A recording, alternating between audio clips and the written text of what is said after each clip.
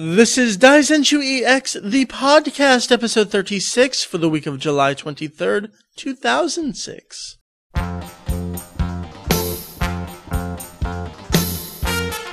So, Julian, how many wins was that in Tetris? Too many. Like, too many. That's okay, I feel your pain. We were playing right before we started, and I lost probably 6-7 times in a row.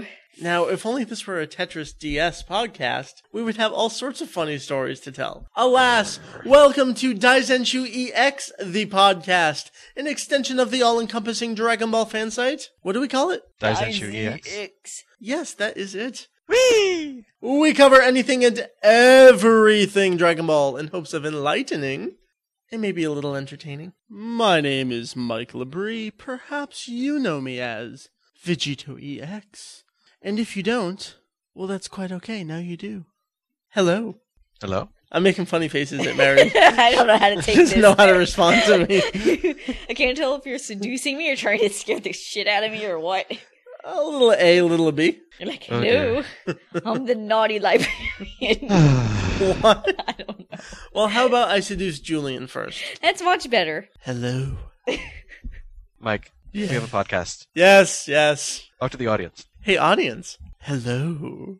Looking good there, audience. They don't talk back to me, so it's kind of weird. Julian, hello, how are you? I am doing quite well, thank you. This is fantastic. Do you have a rum and coke this week? I just got a regular Coke. I was going to do the rum and Coke thing, but somebody took their ice cube tray home, so I don't have any ice. Aw, Yeah, and warm rum and Coke isn't fun. that's true. I have no drink. I need to go get something. Let's do so after dinner. I was just talking about a green tea that I have in the fridge. Just something, liquidy We'll and spike your green tea with something. to wet my whistle during the episode.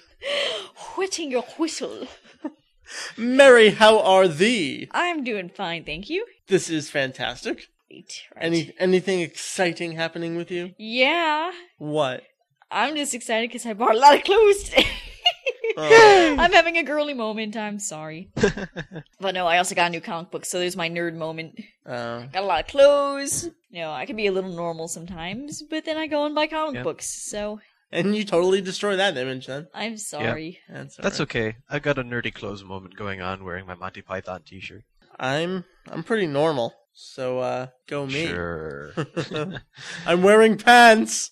Oh, no. Wow. There's an Sorry image that's to ruined. disappoint. Wow, what a full week. We have a lot of things to discuss. That's true. Wow. So I say we get on into it. This has been an exciting week. We have so much news. We have video game news. We have DVD news. And the DVD news kind of ties into like property rights news. This is very exciting. So let's kind of take a step back and go through the last week or so. Because last week we really did emails. So we have a lot of stuff to cover. Mm-hmm. First thing, well, Super Dragon Ball Z. It's been the big thing going on. If you check back 2 episodes ago, episode 34, we did a full extravaganza on the game, review and all sorts of other stuff based on the Japanese version. The game came out in the US this past week on the 19th, and a couple little bits about that. No selectable Japanese voice cast. Boo. Hiss, Kinda hiss, sad. hidden boo. Boo. Majin Boo. Hilarity. Hilarity. Now, a lot of people were disappointed with this because the greatest hits version of Budokai 3 and Budokai Tenkaichi, the American release of Sparking, both had the selectable Japanese voices. So they're banking on this becoming greatest hits, and then they'll make you buy it again with the Japanese voice cast? Quite possibly. but Marketing. We don't dear. really know. I have to assume they're just gonna kind of slide by this one. It's weird because this is such an important step in Dragon Ball, its progress in gaming, and it just seems to be kind of shoved aside by a lot of fans and even the company itself releasing it here. So that's sad. No Japanese voice cast. Also, the attack sound effects are written out in English in the American version. Oh, it seems like it would be a lot of work. Well, exactly. They're going to put all the effort into, writing in these sound effects in English and then make more additional work by taking out the Japanese voice cast. It's weird. I don't understand. But it's not meant to be understood. It isn't, because in some minute way it's related to Funimation, and therefore it can't make sense. That's my logic with it. The logic is that there is to be no logic. Indeed. So I think that sums up Super DBZ. Again, if you want any other information about the game, check out episode 34. Let's talk about another video game, this one over in Japan. Julian, what is up with Battle Stadium DON? Well, it came out on the 20th of the month. It features a new theme song performed by Hironobu Kageyama, who did a bunch of songs in DBZ, including both opening themes, the second ending theme, and, all those kind of themes. And Hiroshi Kitadani, who sang the first theme to One Piece, and although that was only for the first 40-odd episodes, that theme continues to be used during the episode previews. So he's a pretty important part of One Piece history. So. I'd say that's a pretty important song because there's the Anipara remix of it, and there's the character vocals version of it. It's a pretty well-known song. Yeah. It's lived up well. It's interesting, too, because there's a lack of a Naruto singer for any of it. But, Naruto pretty much uses straight-up, not related to ninjas in any way. J-pop and J-rock actual... Yeah. Actual not that Hironobu Kageyama's not an actual singer, but... Well, he does mostly exclusively TV themes, but both DBZ and One Piece have songs that are written for the series, even if they're performed by more famous people.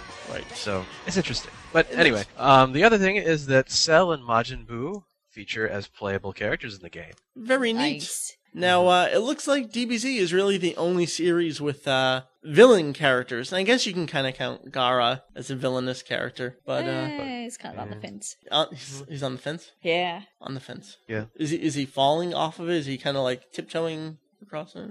That's a filler episode. I haven't seen it yet. I've only heard. About the Gaara tiptoeing on the fence? That's right. That's next week's episode. When he relives his youth down in the bayou. Is there anything that Naruto filler hasn't covered by this point? I can't wait for this. It's bound to happen. There's going to be an episode about Gaara tiptoeing on a fence. There has to be. In fact, for all I know, it was last week's episode. Anyways, Battle Stadium DON came out last week. It's a GameCube and PS2 game. I am personally waiting on the PS2 version, because I got that Japanese PS2, and I'm kind of like, hey, let's get as many games as I can for it. Mine hasn't come in yet. I'm expecting Monday-ish, so let's say next week we're going to do another episode, full game review extravaganza, as I call it. Yay! All about DON. So we'll talk all about that stuff next week. Some more game news. Yes, more game news. Ooh la la. Take it back to exclusively Dragon Ball here. Sparking Neo, coming out later this year. Now, there were a couple things going around. One was on the Magic Box saying that Japanese retailers were giving a date of October 19th for the game, both for the PS2 and the Wii, which in turn was leading to all this speculation about, oh, well, is that going to be the exact date for the Wii's launch? And there's been a whole bunch of other stuff going on with that. Let's ignore that for a couple minutes. Yeah. Because the latest issue of V-Jump explicitly states October 5th the game's coming out on PS2. But not anything for the Wii. Right. You know what also amused me is that the Magic Box called the game Sparkling Neo. I don't know. I mean, I see sparkling and I think something more along the lines of, say, Sailor Moon versus it's Sparking, Shoujo Dragon Ball. I want to see like an all-out Shoujo crossover fighting game. I mean, if we can have DON, let's see some Sailor Moon action versus every other magical girl series out there. That would be awesome. Shonen Jump versus Nakayoshi. Go!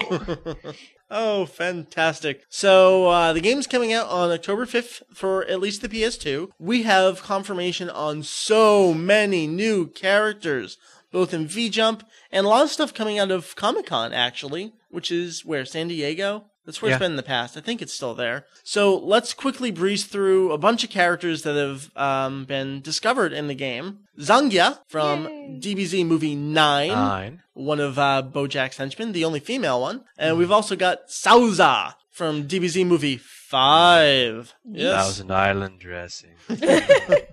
Who else do we have here? Got Garlic Jr. Yay! Plus transformed version. Yes, so we got Little Garlic Jr. and we got Garlic Jr. That's my impression. Okay. That was excellent. I can Here's tell you through a couple practiced. others. Who else do we have? Got Paikuhan. Paikuhan? And this is awesome. Mike made me close my eyes and surprised me with this next one. Yajirobe. Yay! Fucking playable character, finally! I mean, yeah, it's a little useless, but hey, it's comedy. But I love this stuff. I love He's seeing got a these sword. characters. Yes. That's true. I love these guys getting some attention. And then we've got Kaioshin, and Kaioshin fused with Kibito. Yes. We've got Great Saiyaman Mark II, little Videl action in there. Yeah. Kiwi from getting blown up by Vegeta. Get away from getting blown up. Famous for his role in being blown Of up. dying. I loved him, though. I thought he was such a good character. And we've also got Super Saiyan Broly and regular Broly. These two, Broly and Bojack, they were both in the first Sparking, but only one version of them. So here we've got pre-transformation and transformation. We've also got Pun. Yay! First time since Final Bout. And I think Final Bout was the only time ever before this. Yeah. Wow, Of course, that's which version of her will it be? Will it be Little Pun? No, it looks like the GT version. Aww. In fact, I think they even took one of her signature attacks that was in Final Bout 2. I don't remember what it's called, but she forms two balls of ki in both hands. And That's from the show, too. I see. Well, I know, but I specifically know it from Final Bout. doesn't watch the GT show, TV remember? series, whatever. I know it exists, but we've also got I'm going to say Ii Shinron. And the super version of him as well. He was in Budokai 3, but not in the first Sparking, so he's making a comeback. We've also got Baby Vegeta, plus the Super Saiyajin version. I guess you can call it Super Saiyajin. And then the Golden Ozaru version as well. So all of his little transformations there. And then we got some cool stuff. As if the other stuff wasn't cool enough. I know. We've got some, what ifs, if you will. Yay. We've got Ozaru Raditz. Yay. Ooh la la. Yay. And the nice bald Ozaru Nappa. No, I don't think he's actually bald, but I think he should be. Oh, I thought you told me he was bald. I couldn't really. I misunderstood. I wasn't looking close enough. See, I think Ozaru Raditz, his hair should be all the way the hell down. I think Ozaru Nappa should be bald. A bald monkey? Yep. Well, but the other characters don't really have their hairstyles show through in their... I know, but it should. Because otherwise, like Mary was saying, that could just be anyone.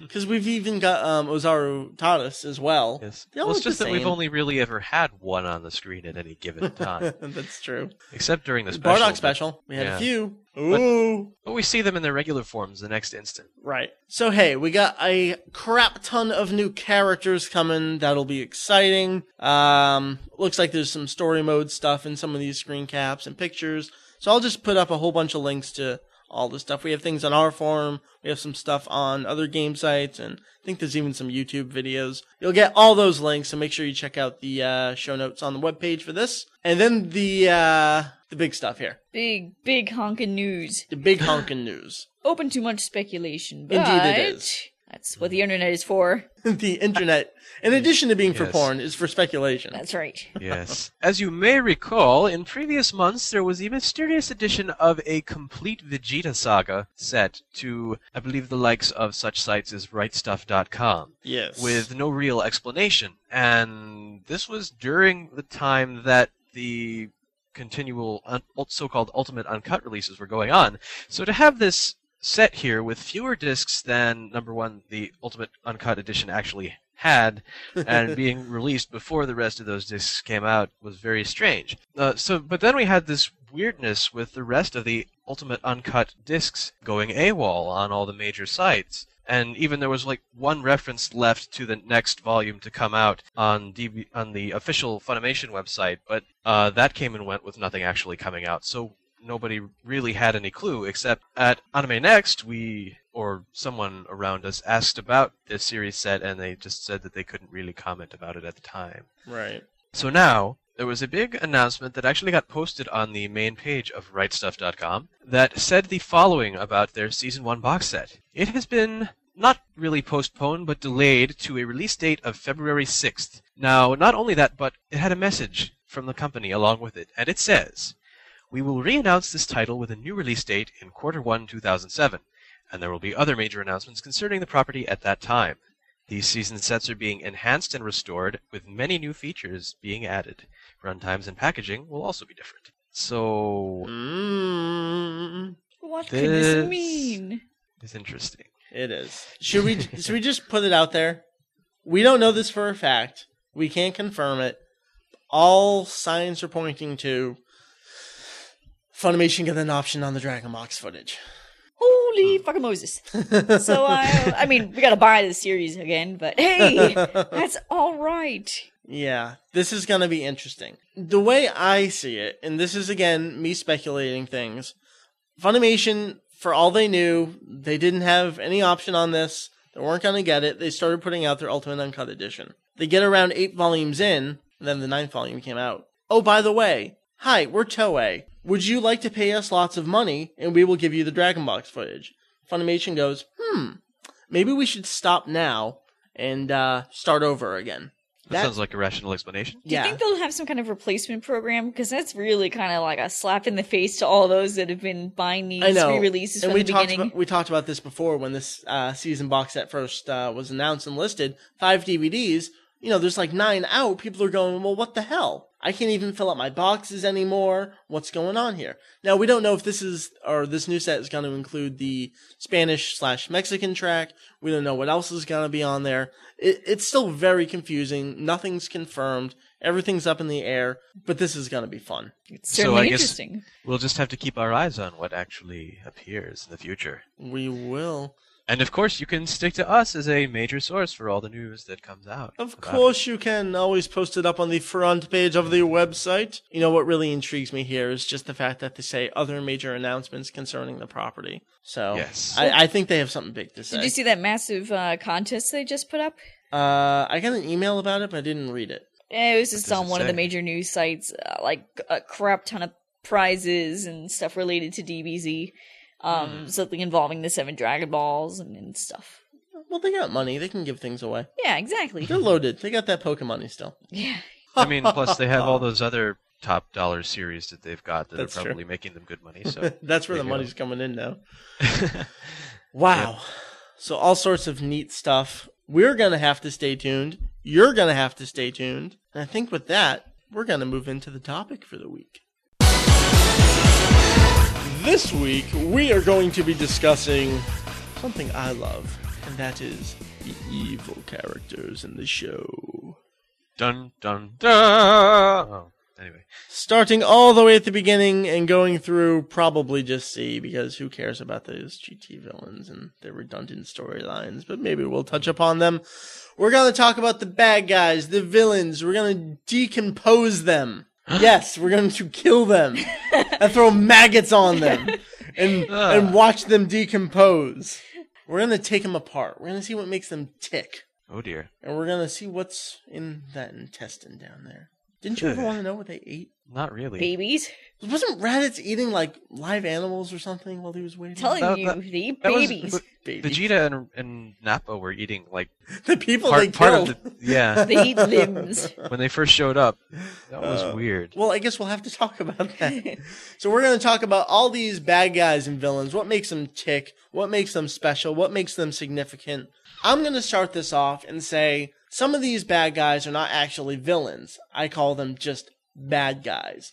Let's start off with Pilaf. Can such an ignorant and stupid little fool truly be a villain? Well, he's trying to take over the world. But that doesn't matter. He's so dumb about it that even his intents, you just kind of have to laugh at him about it. Yeah, I don't think I ever really thought the world was in great danger when exactly. Pilaf was involved. Well, I guess the one time he resurrected a certain demon. Evil? Yeah. Well, that was... And even then, he was kind of doing it for personal gain there. But it was never really, it's Pilaf, we're not in But any he does trouble. have 2 loyal servants. He does. Who have no real reason to actually follow him because they actually probably stand a better chance of, taking over the world on their own. I would have to agree with this. I always wondered where he dragged those 2 people where did he from. get them? I don't know. Shu and Mai were just like, hey, you're pretty cool, let's be your servants. You have a castle. Can we live with you? It must be something like that. It can't be. They couldn't have gotten on board because they wanted to serve him forever.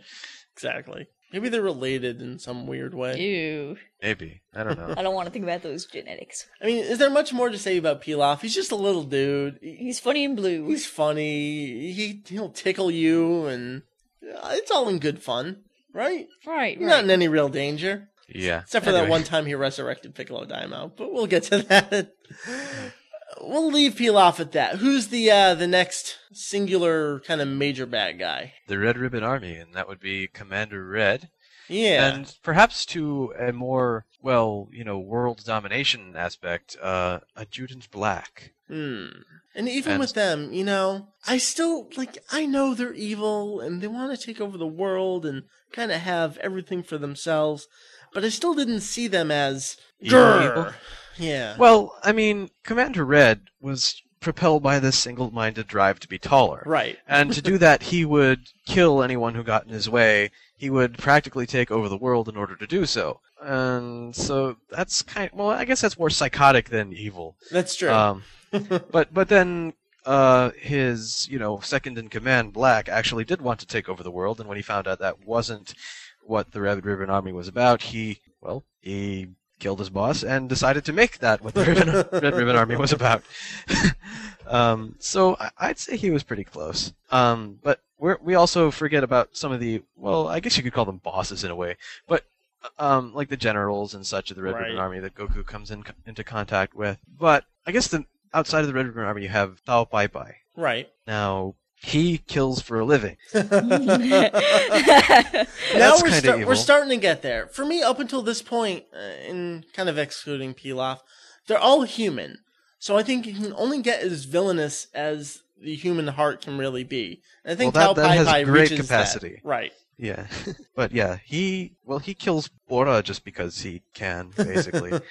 He's not paid to kill him. He's paid to go after Goku. Right. And he tries. He certainly tries. He certainly did. Poor guy. What a bad decision that was. Yes. He does seem to take a certain amount of pleasure in what he does. But he gets his comeuppance even if he doesn't get quite down for the count. So, there you have Tao Pai Pai. So I think up until this point he kind of takes the lead. Mm-hmm. Who else do we have? Kind of surrounding Tao Pai Pai, we have Suru Zenin and Tenshin Han, and maybe even Chaozu at this point, kind of all grouped together. Yeah, Tenshin Han and Chaozu kind of idolize Tao Pai Pai. Right. And they're under the tutelage of Suru Zenin, and they basically want to become more powerful. That's why they want to be, but they have a change of heart when they find that they're not really all for the needless killing and such that their master has in mind. And so Suru Zenin really seems to be kind of the dark heart behind those two, and maybe even those three. Yeah. And that stems from, I guess you could call it ideological differences back to his days training alongside Kame Sennin with Mutaito, their master. And Kame Sennin wants to, use his power for good. For good. And Suru Sennin wants to use his power to become more powerful. So you see right away they've got a difference of opinion on that. Right. And they just don't like each other. And that becomes kind of Suru Sennin's single-minded drive at one point to best his former whatever you call him, his former comrade in tutelage or something. Yeah. And show that he's better once and for all, whether it means rebuilding his little brother as a cyborg or training these people as kind of almost to be assassins. Mindless assassins, really. Underlings. Yeah. He's amassing a little army. But kind of Kame Sennin is too. Not for evil purposes. Kind of true. You know what? He didn't want to train them at first. That's true. He wanted to just sit and read his porn. Who could blame a man for that? What I also wanted to note was all of this is kind of a recurring theme, just not throughout anime, but manga and even video games. The one side who wants to be more powerful and the one side who wants to stay in control of himself and use his power for good. Mm-hmm. For me, the most common correlation is Akuma or Goki from Street Fighter, who lets the Hado overcome him and, kills people. Because he wants to be stronger. Then we've got Ryu, and we've got Ryu that doesn't want to completely let it overpower him, and maybe he doesn't really know, still wants to protect people and be good. So, this is recurring stuff, but I like it. It works well, especially in such a large ensemble cast as Dragon Ball. Mm-hmm. You get all the friendships. So I think, Indeed. I think we're kind of done with that group, and we get to what I really consider the first villain. Kind of because he's the devil, but Piccolo Daimao. Yes. What a bad dude. He decides to go kill all of the people who would potentially stand any sort of threat against him. just because. Yeah. And not only that, but he kind of delegates the responsibility to his own offspring. Yeah, he doesn't even do it himself. He just sits there up on the chair. And that's like a prime characteristic of supervillains is that you gotta have your henchmen Exactly. do all the Yeah. work for you. Exactly. And it's not that he couldn't, it's just that those, even though they could potentially stand a threat against him, they're still not powerful enough for him to bother himself. In the end, they're all expendable. Right. Yeah. Now, Mary, I think you made a good point. Supervillain. Right. This is the first one in the series. Yeah. Like the one that really, truly, truly strikes fear in the hearts of everybody. In fact, if you want to get technical, he actually wins. Yeah, I guess so. Yeah.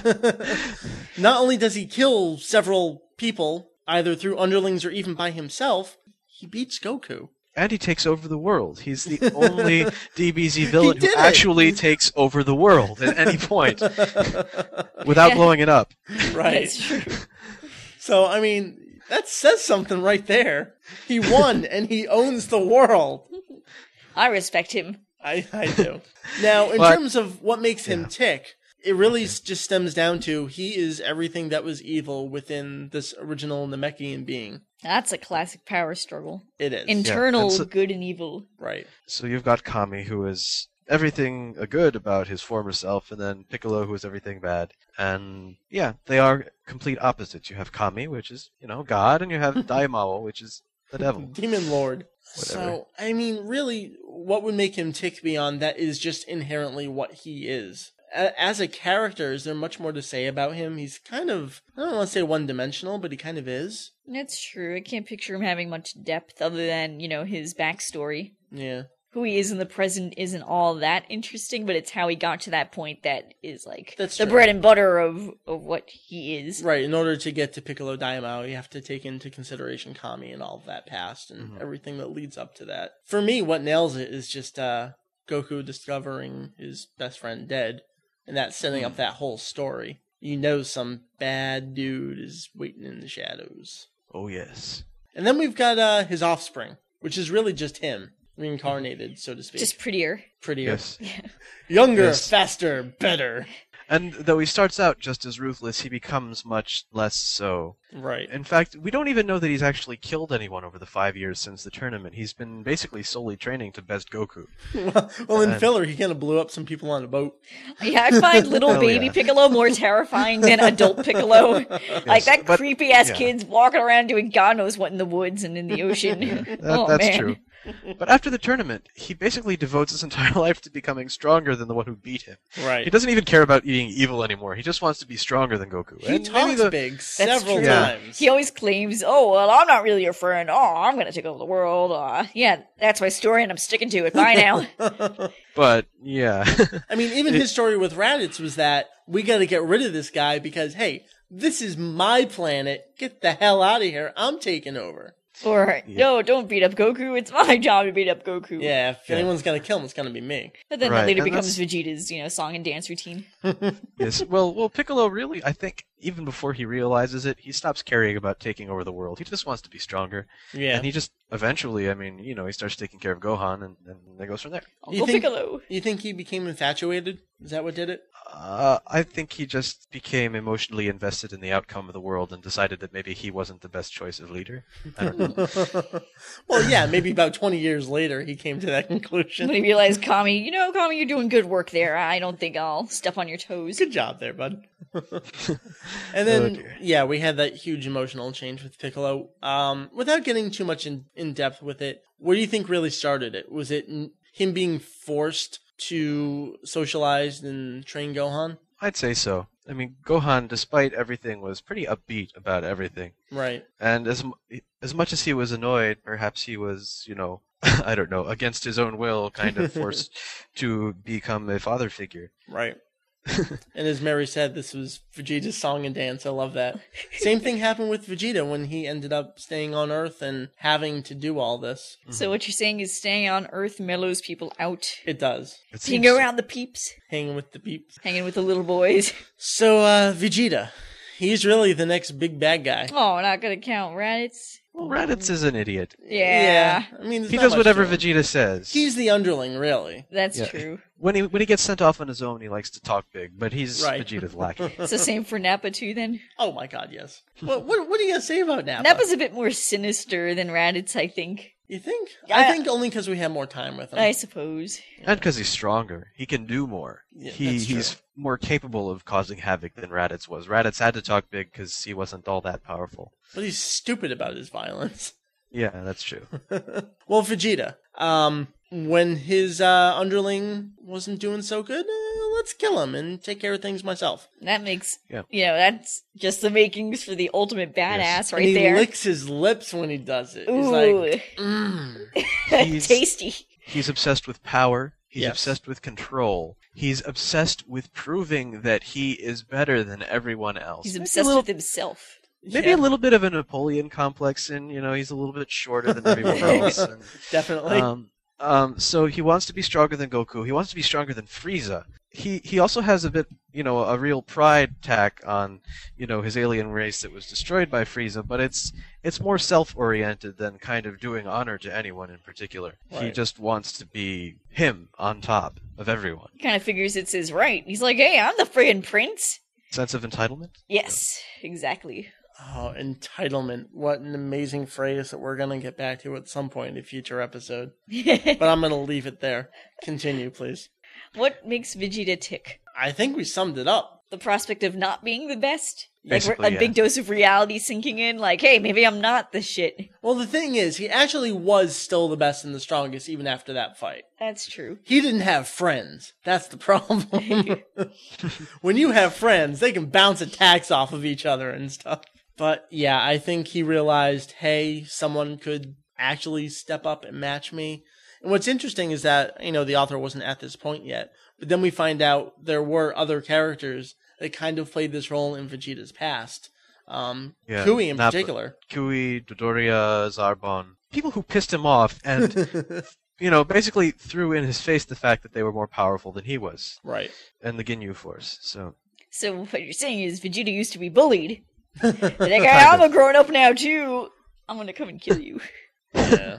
I guess so. Well, it's weird because he did have that weird sense of entitlement as the prince child, and everyone was kind of looking down at him and kind of still treating him okay, but then his planet was destroyed, and then all of a sudden he's not the shit anymore. He's one of the only. They thought there were 3 left. It's an interesting position to be in. Vegeta is not without his flaws, and that's what makes him very interesting as a villain. I think so, yeah. Especially when we keep talking about this, the fact that he will just let the other villains, once Vegeta's mellowed out himself, he'll just, because he's so damn cocky, he'll just be like, oh, well, I want a good fight. Yeah, you can get powerful. How many times did he do this? Transform. Let's go, bitch. And what did it do? Bite him in the ass. At least twice. With Frieza, with Cell. He never learns his lesson. Doesn't. Because he's got such that, pride. The pride. It's the single word that describes Vegeta so well. I mean, it's not like other villains don't have pride, but I think Vegeta is his pride. Like, that's what makes him him. Right. Are we up to the next dude now? Yeah. I like to call Frieza an intergalactic homicidal maniac that suffers from panic attacks. Mm-hmm. And that'll create a pretty frightening person. Yes, he likes to basically, inflict misery and destruction because he can. He likes to take over planets and have people at his disposal because he can. He is the most powerful that he knows of, short of his father, and he likes that. He likes the way that's set up. He does like it a lot. Now, But what's interesting to me is he kind of has a bit of Vegeta here, where he thinks he's the strongest, he thinks he's the shit, but in the back of his head, he kind of knows that won't always necessarily inherently be true. And even when he destroys these people, because in the back of his head, he's saying they could be a threat, I should get rid of them. But he plays it off in such a way that's not what he outwardly says and how he acts. Yes, it's really intriguing. He says, I can do this to you because you're not worth my time, but what he's really thinking is, I gotta get rid of these guys before they become a threat to me. They could get rid of me. This I gotta get him out of here. A problem. That's interesting about Frieza because, like other villains, he does stuff because he can. He kills people because he can. He does all this, that, and the other because he can. But unlike other villains, he has that gnawing thing in the back of his head that, he's actually terrified of something. And you don't really see that with other villains, which is... Frieza with a terrified look on his face is one of the best things in the series. It's not something that you realize until the saga is in progress. Right. And you start seeing the way he reacts to things that really are starting to not go his way. I mean, as long as he's on top, he's completely fine, he's calm, he's cool, he's collected. He's unbearably polite to the point of being condescending, because that's the whole point. But once things start to go against him, he loses it. He's a psycho. More so than usual. Even more so than usual, but he plays things off like he knows exactly what he's doing, and he has a reason for everything at first. But not so much when he's feeling threatened. Then he's just lashing out, kind of indiscriminately in a lot of ways. And still trying to play it off like he always knew he had the upper hand, or sometimes when he gets hurt, like, oh, that wasn't really so bad, but inside he's screaming. We were just talking about Frieza and how his speech pattern changes a little bit when he starts getting irritated and realizing something's going on. For some voice samples and more discussion on this, go back and check out episode 14 of the podcast, where we talked about a little bit of nuances in the Japanese version that were lost in the English translation, especially with Frieza. We got some great voice samples in there. So definitely check that out, episode 14. I don't know, as far as villains go, Frieza's not my favorite, but I can still respect the fact that this guy is the epitome of evil in this series. Probably, like, the most tyrannical villain, like, ever. And, you know, back to the eating babies joke, I think that's something we always made fun of, like, Frieza eats babies for breakfast. He would, too. He would. Yeah. He would love it. He eat little Namek babies. It's really terrifying because you don't know quite what he's capable of. Yeah, that's true. If he wanted to, he could just kind of blink his eye and poof, village gone. And that's what makes him intriguing as a villain, is that he doesn't do that when he could. He lets others do it for him. As opposed to Nappa, who's just like, let's blow! The end. Yeah. So, I guess, moving on, we should probably look at Cell, perhaps? Yeah, I mean, Dr. Gero and the other Jinzo Ningen, they really culminate into Cell. Yeah. That's what it leads up to. Dr. Gero is motivated by revenge, pretty much. There's not much to that. Yeah, and it bites him in the ass, because 17 and 18 aren't part of it. Well, they don't want to be part of his plan. They're like, you're weird. We don't like we you. have nothing to do with this. You're weird, let's decapitate you. Yeah, and 19 is basically his little slave, that's all. He created him for the express purpose of being his little slave. Well, that's it. And moving his brain. Well, yeah, and moving his brain into the non-human body, but Cell, yeah. Cell. Now, with Cell, a lot of what makes Cell Cell is what made Frieza, because we've got those cells in there. That's true. He's got the cockiness, he's got the arrogance, but he doesn't care so much about taking over the world, right? No. I thought he just wanted to be the strongest. Yeah. To a point, he does what he was designed to do, and that's to become the strongest he can be. He had his goal, and, well, he went attains for it. And then he kind of gets bored. He's like, so now what do I do? Exactly, now what do I do? Now, what I liked about him from the start is that opposed to Frieza, Cell knew that he wasn't the strongest at one point. He was kind of sneaking around, absorbing people, especially when he came up against the newly fused Piccolo and Kami. Cell ain't so hot at this point, so he's got to sneak around and build himself up to a point when he can be that strongest. And what other villain kind of snuck around to do this? None. That's why I like the arc. He was very sneaky. He was smart. I like that too. Yeah. Smart. Well, like the other villains, he's smart up until the point where he becomes the strongest, and then he gets dumb. You're right. It's like, oh, now I'm the best. I can stop using my brain now. Now I'm strong, now I'm bored, now I'm dumb. I think that's the route it takes, really. Well, I like Cell because with the whole Cell games thing, it was just that. It's just a game to him. It's not really the case with some of the other villains. They just, have a sole purpose in mind. Like, I'm going to be the strongest. I'm going to take over the world. Cell's just like, let's just play. Let's play a little game here. Let's just play a game in which I will win. Because the other Jinzo Negan kind of made games about things too, where they took the truck to go kill Goku instead of flying there. It was a game to them. It was fun. And that carried over into Cell as well. That's a good point. I didn't think that maybe those characteristics from 17 and 18 would be, I mean, obviously they're part of Cell, but... Well, you know what? That's also a good point. Was he having fun and playing games until he absorbed those two? He was mostly just trying to get his job done with the sneaking around. I don't think he was thinking about having, like, tea parties and such. Mm-hmm. I don't think anyone was thinking about having tea parties. Maybe Dr. Briefs and Mrs. Maybe Dr. Briefs, yeah. Yes. Well, how about Boo? Well, Boo is a little bit of a mystery. He's kind of, he's a weird. He's very weird. I mean, when we first see him, he's this fat, kind of outwardly happy thing that likes to blow stuff up because it's, fun. It's fun. He's not doing it because he can, he's doing it because it's fun. And that's new. He has to be... Basically, he has no conscience. I mean, he does it because it's fun, but it's not because he's evil or wishes ill on anybody. It's because he doesn't know any better.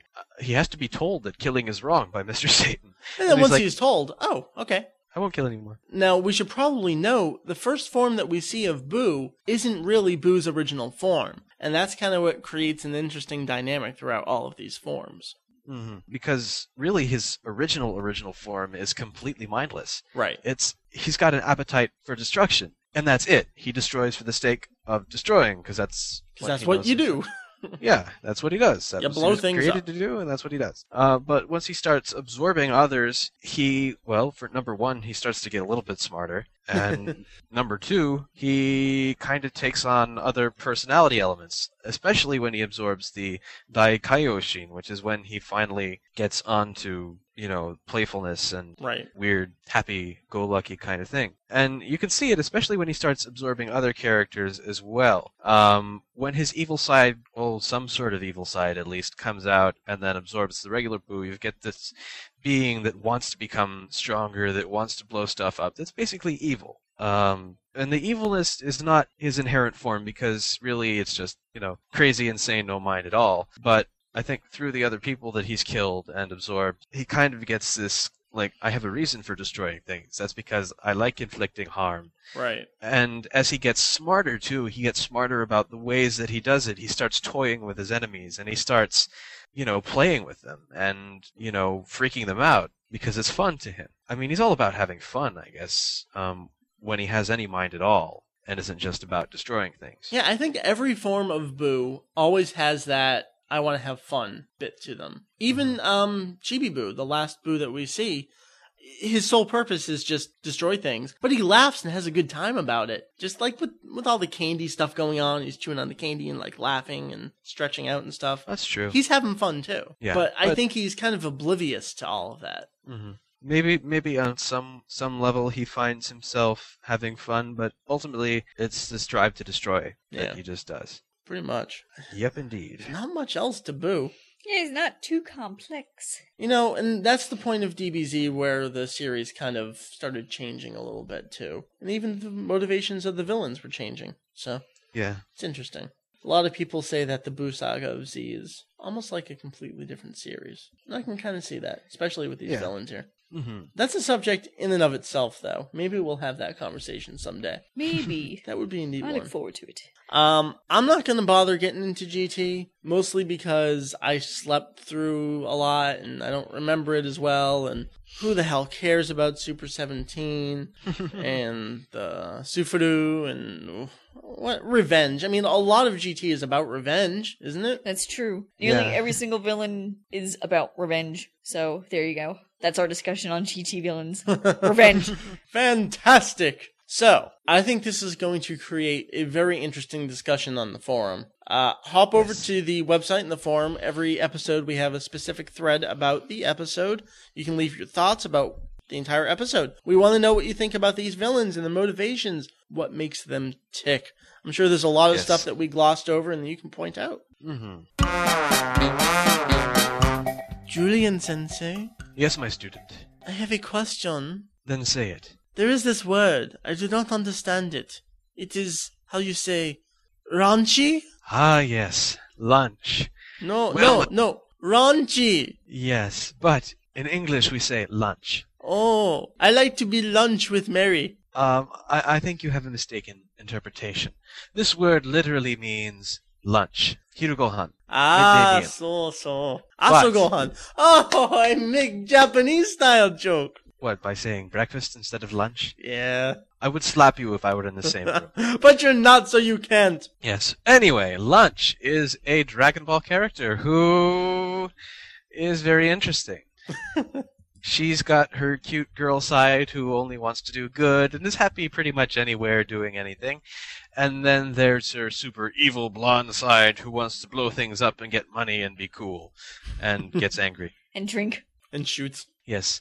Now, these split personalities are separated by the simple act of sneezing, which is very bizarre in itself, but a lot of early Dragon Ball was bizarre like that. And she was a fun character, She too. was so great, especially when they needed to sit closer at the Budokai, and she'd whip out the machine gun and be like, rah, rah, rah, rah, rah, get out of my way. I loved her. I loved her. Oh, yes. Of course, the Deus Ex Machina machine gun.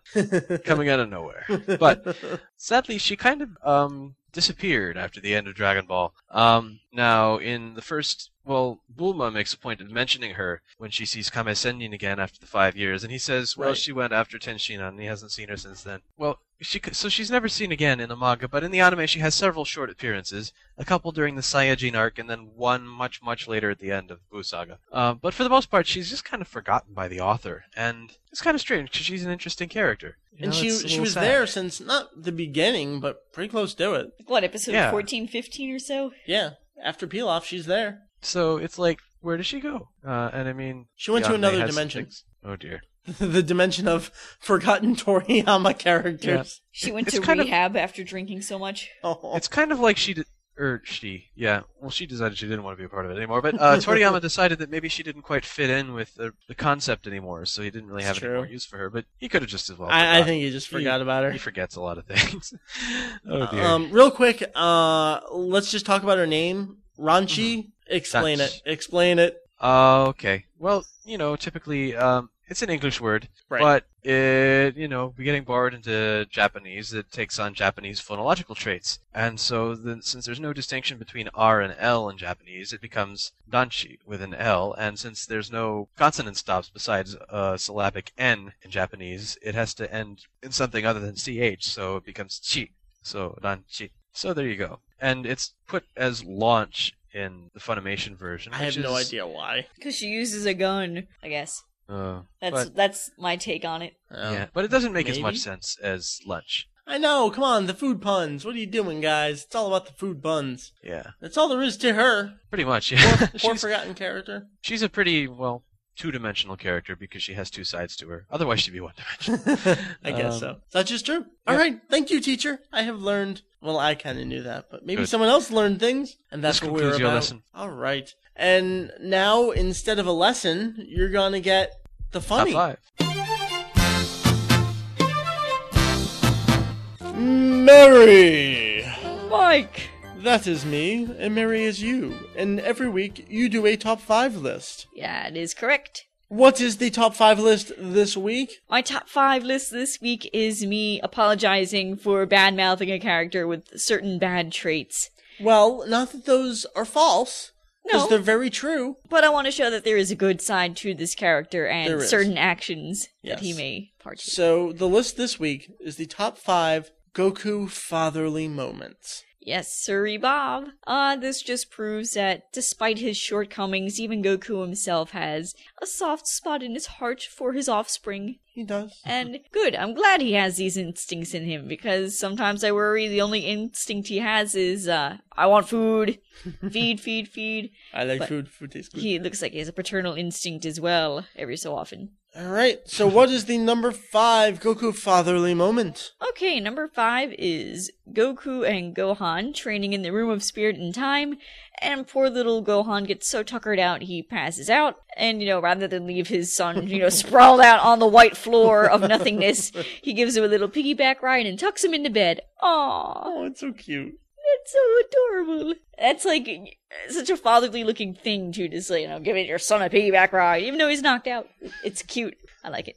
Good. How about number 4? Number 4 is looking out for his son in a good way, as in, I don't want you to die. He's on Namek, and Goku shows up with some senzu in hand and gives him to his son. Who has a broken neck, by the way. Oh, yeah. and he's on the verge of dying. So, I guess as a father, you wouldn't want that to happen to your son. It's just another one of those. He scoops up his son, he's holding him in his arms, and it's a good looking kind of thing. Yes. Okay. How about number 3? Number 3 is a movie event. Okay. It's from movie 3, is it? Yes.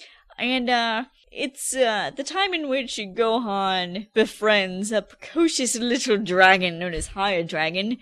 Of course, Chi-Chi is not about to have a pet, going on a rampage in her house, because it is a dragon after all. But Goku sees that his fine young lad has taken a liking to this wild creature, and rather than prohibit his son from having this little forest friend, he lets Gohan and the little dragon have their own little hideout in the cave. And it's so cute! I love that moment where he's like the psh, psh, come over here! Behind the tree. I got a doghouse for you. I mean a cave for your dragon friend. And the dragon's so gracious about it. Yes. He's like, thank you, Gohan! He's like,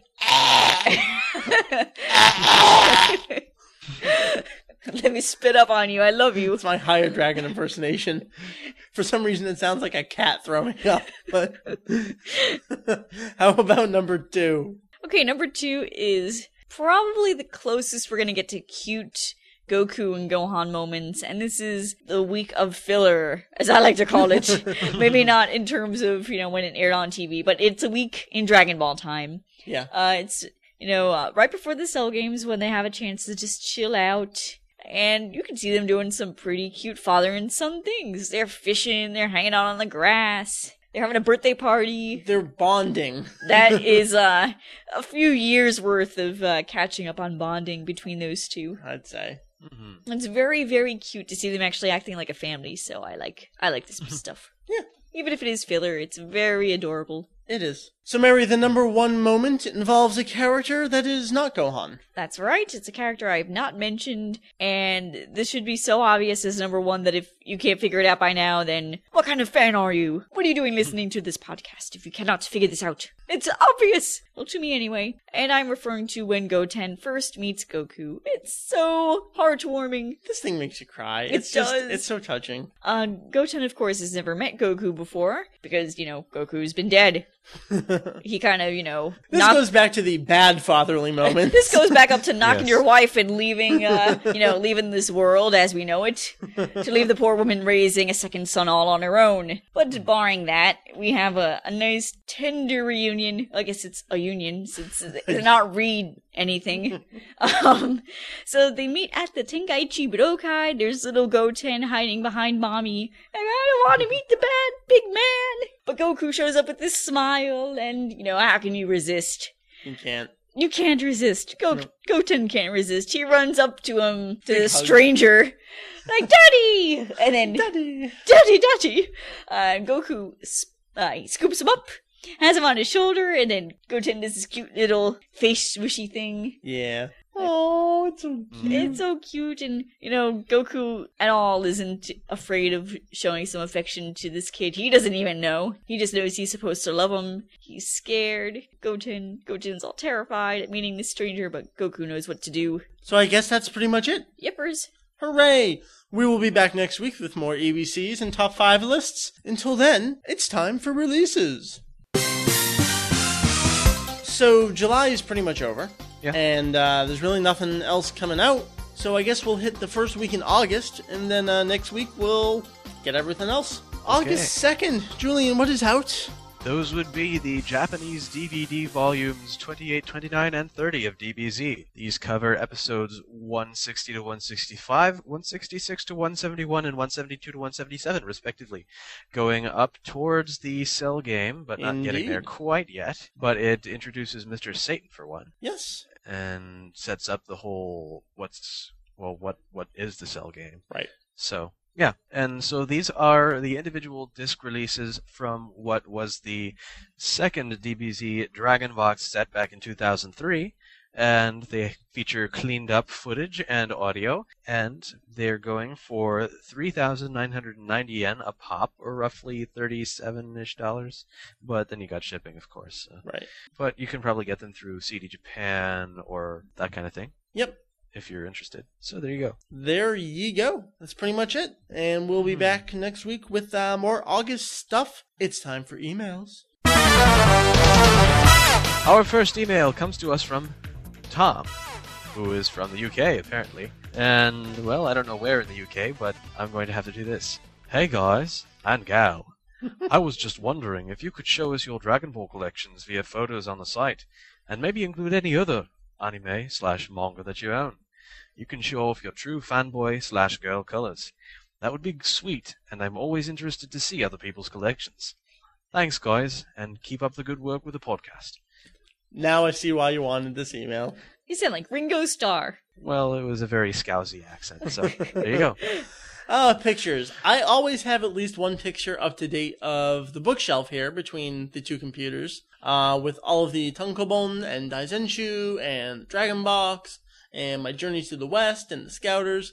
So I will make sure I have an updated picture of that at least. And maybe I'll take one or two other pictures. How about you, Julian? What do you have? Well, I've got actually a photo that's already uploaded on the site. It hasn't really changed since I took that picture. Oh, is this all of the Kanzenban? Oh, yes. And since all of my Dragon Ball stuff is no longer in one collected location, that's pretty much as good as you're going to get right now anyway. But yeah, I mean, my One Piece collection has grown substantially since then, but my DB collection is pretty much the same as it was. Gotcha. So there you go. You know, other than our bookshelf here, we really don't have any shrines to Japanese stuff anywhere else.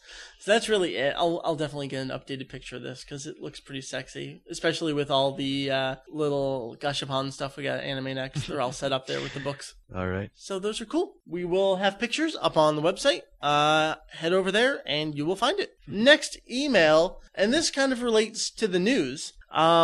This comes to us from Albert, who we saw at Anime Next, actually, during the podcasting panel. So I'm pretty much going to summarize this because it's a long email, but I want to hit all the points in it.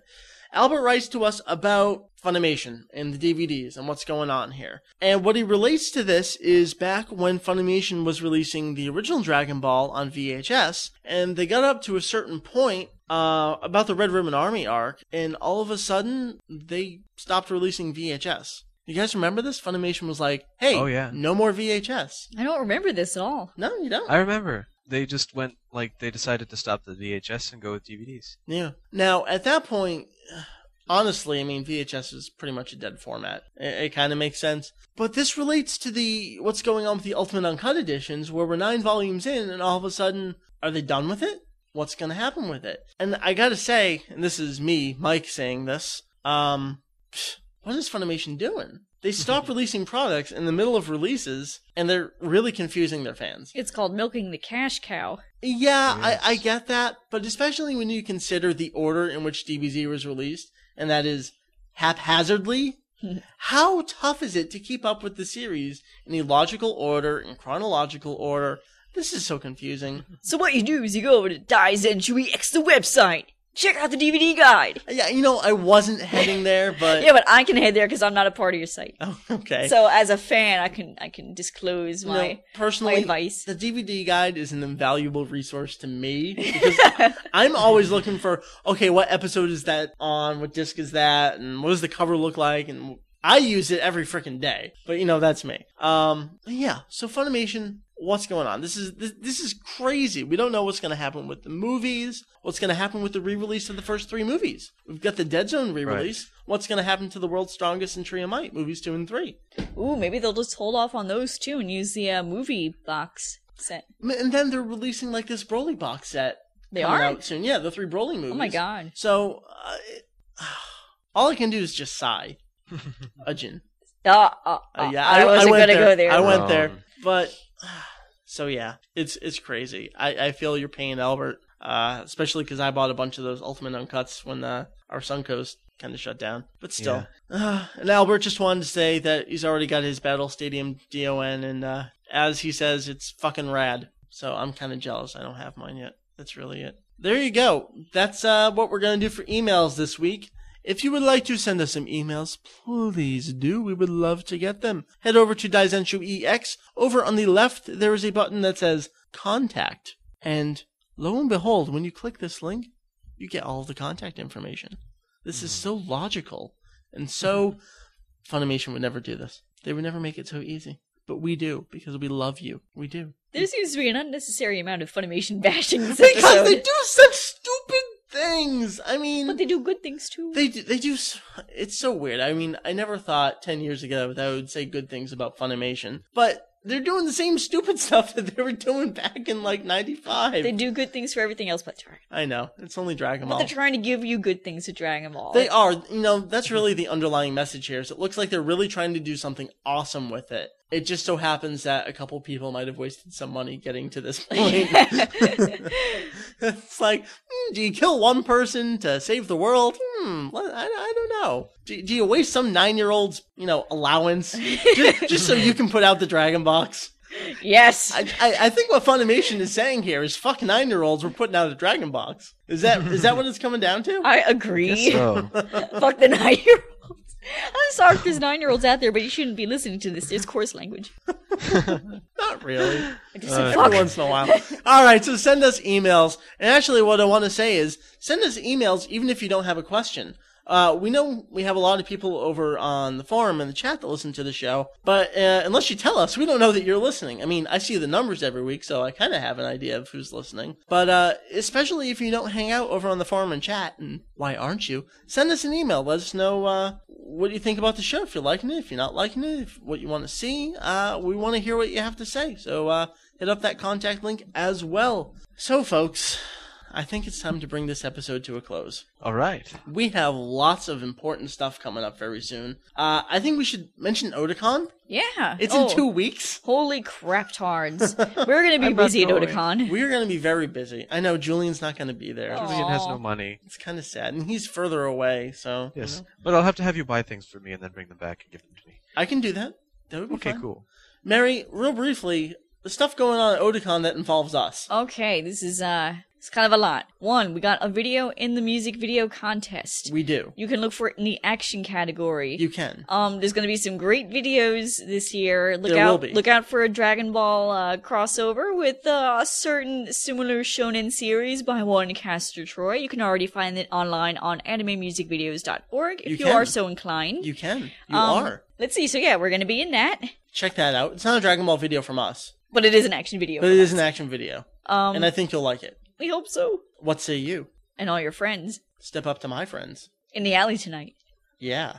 Anyway, we're going to be doing the anime music video panel with a few of our close AMV related friends. We are, so check that out. That's typically, Saturday morning? That's a Saturday morning. It usually runs about 2 hours, and it's usually, I can't remember if it's from 9 to 11 or 10 to 12, but it is a 2-hour block, and it usually starts at 9. It usually ends right before lunchtime. Yeah, so check that out. If you're we'll be there. We'll be playing stuff. We'll be talking about things. So if you have any interest in music videos, check that out. And then, much luck. Iron Editor. Iron Editor, that's right. Mike and I are going to be competitors in a 3-way. Ooh. I like this. With actually, it's a 4-way. Well, that's true, but me and Mike and I are counting as a team. We are.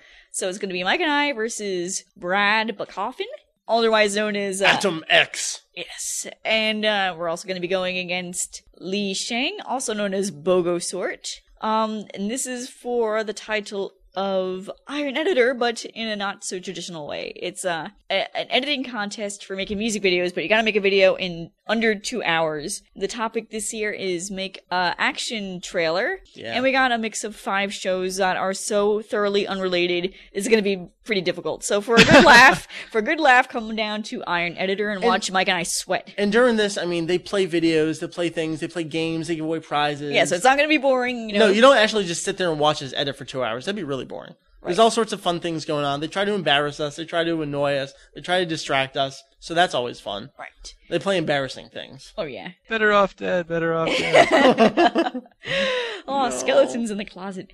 In any case, since there's going to be 3 competitors, as it were, the 2 top scoring people for this competition will go on to the Iron Editor contest at AWA, which is Anime Week in Atlanta. Yes. And that'll be the ultimate showdown. So they're pretty much doing like a tournament of champions right now, because Mary and I won last AWA, so we're going up against the Otakon competitors. It's just so much fun, and I can't wait to have it done with. Right. So yeah, pretty much all the stuff we're doing at Otakon is AMV related. Yeah. However, look for a special event in regards to the fan parody. This is Otakudom. Oh, definitely. It's the 5-year anniversary of its release, and Maybe you can get it on DVD for the first time ever. You might want to check into that. Maybe. Maybe there's tons of extra stuff on it. Maybe. Very nice. Maybe we should check it like we're supposed to. Yeah. Let's do that this weekend. Good idea.